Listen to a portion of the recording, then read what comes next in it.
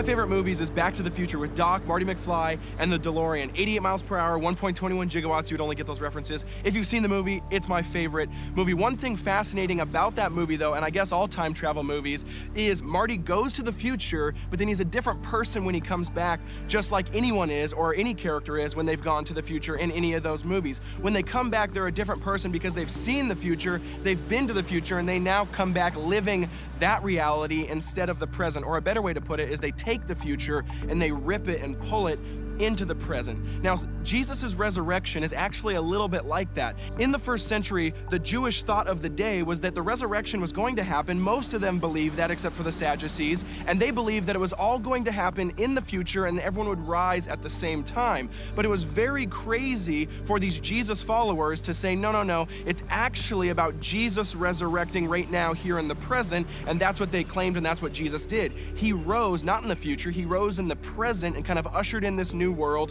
ushered in this new way to live, and actually said the future has now come to the present and you need to reshape and reorient your life like that. Jesus was all about bringing that future into the present, and if you're a Jesus follower, that's your job too, where there's no decayed bodies, there's life and love, and there's that table that we'll talk about in the next session, and that is the future that we need to live now as an identity.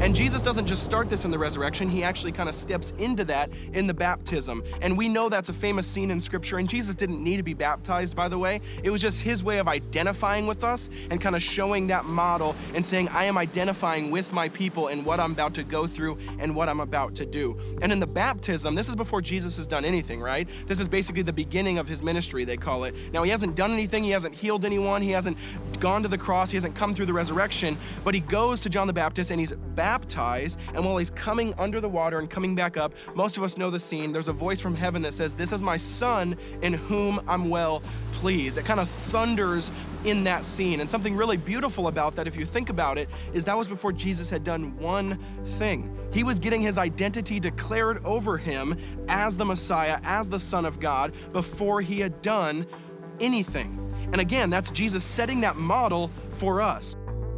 And so the biggest thing we have to realize is that in the Christian life, to have the joy we are looking for, identity has to come before activity, in the same way that Jesus was pulling that future into the present, not only in his baptism, but also the resurrection. And that might sound weird, but we see that actually play out all the time in life. We see it in the Old Testament with King David being anointed first, meaning he's being called the king before he actually becomes king, and he can step into that privilege and he can step into that identity. Or in the Western world or in America, it's the same way. A president, after he's elected, but before he takes office, is actually called the president-elect, and he can start getting funding and living with those privileges even before he technically takes office. And I think that's a real beautiful way to think of the Christian life, that identity is first. God declares you are a son, you are a child, you are a daughter of mine. Now live as if that's true. And Jesus modeled that in the baptism.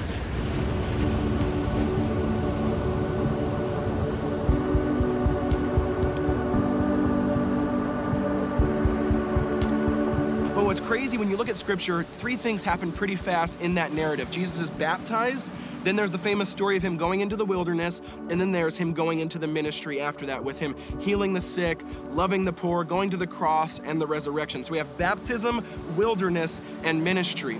And I think that's the model that God sets out for us on how we should live our life. You have to know who you are before you can truly live, but there's something in the middle there, the wilderness, that I don't think we talk a lot about. If we were to just go from baptism or our declaration as a child of God straight into what we think we're called to be or called to do, sometimes that can be really noisy. Sometimes there can be a lot of distractions, and that can wash out that voice or wash out that call of what God says or who he says we truly are. But I think a lot of times we curse the wilderness and say, oh, that's a bad thing, or I must be doing something wrong, when sometimes God actually uses the wilderness as a gift. It's a season of silence and beauty and almost a Sabbath type area and place where we rest, and that baptism voice kind of washes into us. It kind of gets branded into us. Have you had a season like that? Or again, do you fight really hard to maybe fight against the wilderness, maybe when that's the exact place God wants to take you? And when you have those seasons where it's branded down into you and you truly understand who you are in those wilderness seasons, then you're even more powerful to live as a child of God in what you're called to do.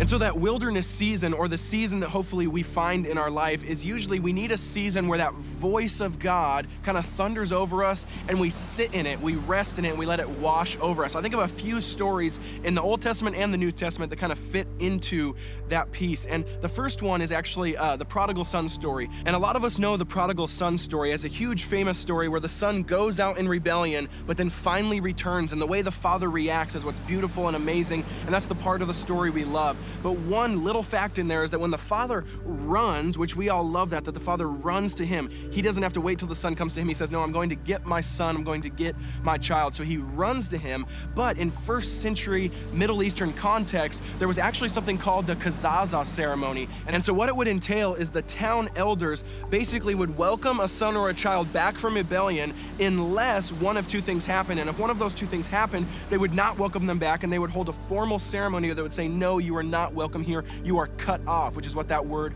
literally means. And the two things that would warrant that ceremony would be, one is if a Jewish male married a Gentile woman, or two, if a Jewish male sold off or lost the family inheritance to a Gentile person, which is exactly why it says that he sold off his inheritance and then actually started to dine and live with the pigs, which shows that it was actually a Gentile person who got the inheritance. Now, if it was one of these two things, then if the son would come back and if they got word that this is what the son had done, then basically they would meet him at the city gates or meet him at the very end of the town, and they would usher him in as a group to kind of the square or the center of that town and hold a formal ceremony where they would get a pot or something made out of clay, and they would fill it with burnt corn or wheat or something of that nature, and they would break it at his feet. And that was the ceremony where they would say, what just happened here is our relationship. It has been broken and it cannot be put back together. So they would basically hold a formal ceremony to say, no, you're not welcome here. We're sorry. You've messed up too bad.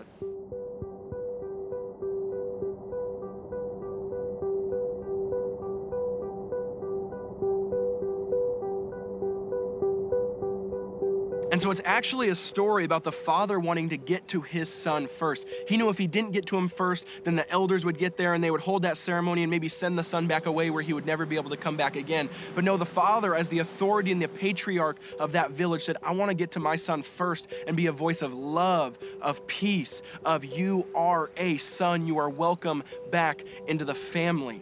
And I think that story shows kind of the two voices that sometimes are battling for us. There's the voice of lies where it's condemnation, you are not welcome here, you are not good enough. But the voice of the Father is the first voice over you, which, by the way, it is the first voice over you in Scripture. In the garden, as an image bearer of God, you are loved, you are a child. He wants to know you. And so the question is, which voice are you listening to? See, a lot of times we let these drown out the voice of the Father when this is the true voice, this is the real voice, this is the first voice. So are you listening to that voice, the voice of the Father that's running to you, that wants to know you, wants to be with you, even in the times where you think you messed up so bad you are not welcome anymore?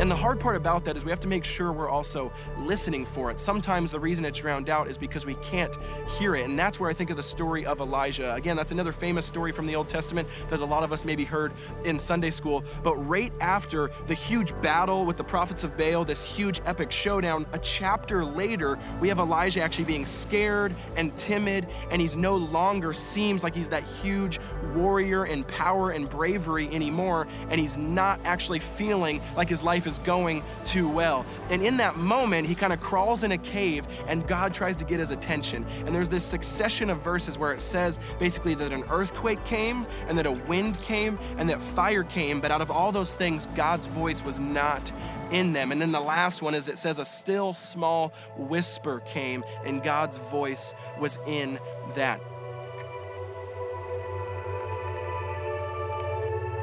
And why I think that's beautiful and amazing is an earthquake and a fire, that gets everyone's attention. Everyone can hear that. That kind of throws them off kilter a little bit. But the beautiful part about a whisper is you actually have to be listening to it to hear it.